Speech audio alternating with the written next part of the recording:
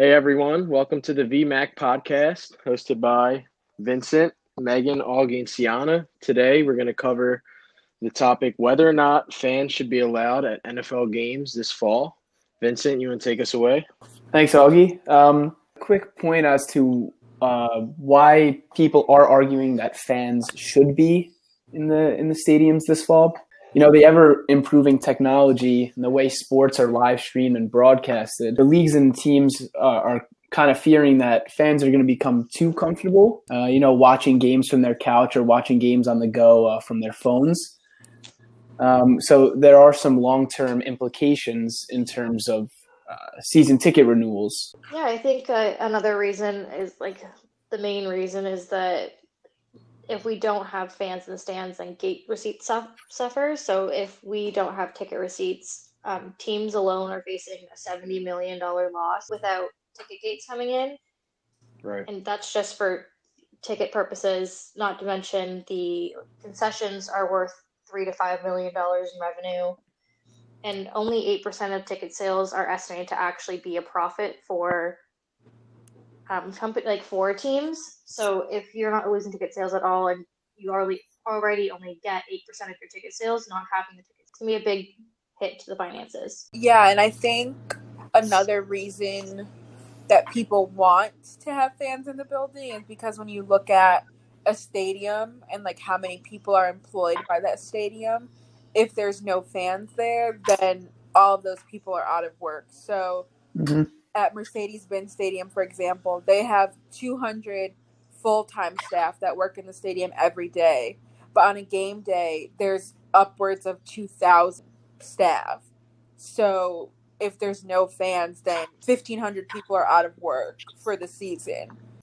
Yeah, and I think even though all of those are really good reasons as to why teams are deciding to have fans, I think at this point, I still think that the risk is greater than the reward, I guess you can say.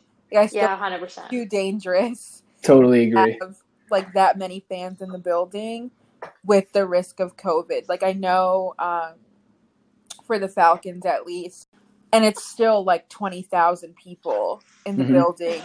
And so they're spread out in the stands, but how do you socially distance in the concession stand lines? How do you socially distance in the line to get into the building? I don't know how teams would be able to make that work. Yeah. And washroom breaks too. Yeah, you can say, oh, you can come in at a certain time. First of all, is anyone going to listen to that? Two, what happens when you need to go to the bathroom and you just squeeze by people that are in your row or go past people on your way up to the bathroom? And are you going to monitor how many people are in the bathroom? Are you going to have workers designated to go through high target areas throughout the entire game just to make sure that they're completely sanitized after every use? Yeah. I also think that there's an emotion factor involved in that with fans as well. I read an article about the Miami Dolphins. They plan on doing entry and exit by 15-minute intervals, and that time will be printed on your ticket. But knowing fans that, their team just lost a close game, they're drunk, a lot of things going on, a lot of moving pieces. Right. There's no way you're gonna be able to get those fans to cooperate with those guidelines. So that's just another thing to take into account too. The emotional investment in sport can throw a lot of things off very quickly. Yeah, I just think another thing, the reputation of the teams and even the league as a whole can be in jeopardy as well. We presented this scenario while we were discussing earlier. Say a family of four just goes to watch their local, I think the Jaguars are one of the teams that decided they're going to have fans. They just go to a Jags game on a Sunday. And later that week, they go see their elderly parents or grandparents, and God forbid something were to happen, that can go back towards the team and the stadium, and they can say, hey, when we were at the game on Sunday, I actually didn't feel safe here. These are so-and-so guidelines that they didn't follow, and that can potentially be liability. It can potentially lead to a massive lawsuit, and it could just trickle down to other teams. And I just think the risk is way, way too high in so many aspects. Yeah, and I think even with all of the precautions that obviously the league is going to take as many precautions as they can.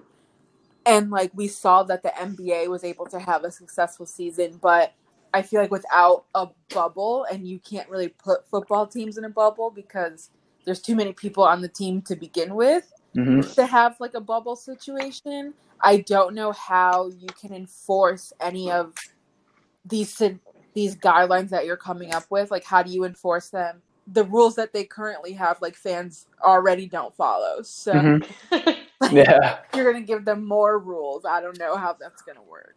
It's just too much of a risk. And I think that may, if there's an outbreak within a team, that may just trickle down to the entire league. And also, like, it's not even like this is sport or baseball. You have there are minimal contacts between players in baseball if you compare it to football, right? Like in football, you are tackling people, you're on top of them, always heavy breathing. Baseball, there's like very momentary contacts, and we've already seen how fast it spread in the MLB when they opened up. Yep. And then we talked about how many personnel that there are in the building. If anyone, a fan or a personnel, was to come into the building sick, and they infected a fan infected a personnel could somehow infect multiple other personnel or your players themselves. Like your personnel aren't acting mutually exclusive of the players, so it can have long-term effects on not only your stadium employees but your actual athletes. Right. So then you have to decide: are you going to have like a COVID care package? Like, what if one of your stadium workers goes down? Are you going to have to pay for their COVID care if something goes bad, and heaven forbid everything goes wrong, because you put them at that risk, right? Yeah. A great point. Yeah, and even from the fans' perspective, not even so much safety wise, but the season ticket holders that are promised these games too. Just like, it could throw a theoretical question out to you guys. If you guys had seats in the 12th row behind in the end zone for the Giants game, and then you get a call saying you got to go up to the fourth to last row in the third deck, how would you guys feel about that? Absolutely not. Right? Yeah, no.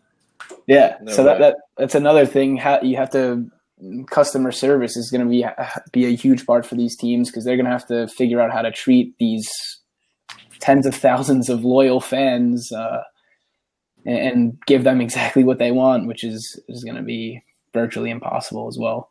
Yeah, and I think any way you do it, because I've seen some people say that maybe they'll do a lottery for a certain amount of games and everything. I just don't think any way you slice it that a season ticket holder is going to be satisfied with whatever outcome you get. Exactly, and think about the amount of money that they're paying for these tickets too, which is just not to enjoy the experience that they want. Yeah, even like with the money thing, it's like if I'm a season ticket member and instead of having a full stadium, there's less people, so tickets will probably be more expensive than normal. If I paid an exuberant amount of money for these tickets, you think just because I had a headache today, I'm not going to go? Right. Yeah. Had like a little tickle in my throat, I'm not going to go. And you can even argue, like, if you're at the game, right, and you notice that, or you hear that there's an outbreak, let's say after you attend the game, are you really going to want to go back? But then again, you have to weigh the pros and cons. Well, you paid X amount of dollars for these seats, but then again, do you want to risk getting infected? What I'm also thinking about is, how are they going to control tailgating? Because I know Mississippi's governor has actually banned tailgating at the collegiate level.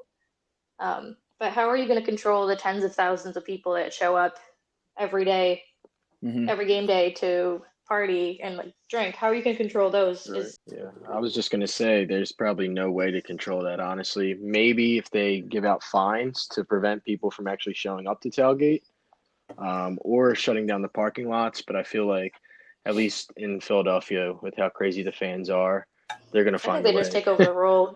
Yeah, they're going to find a way to tailgate for sure.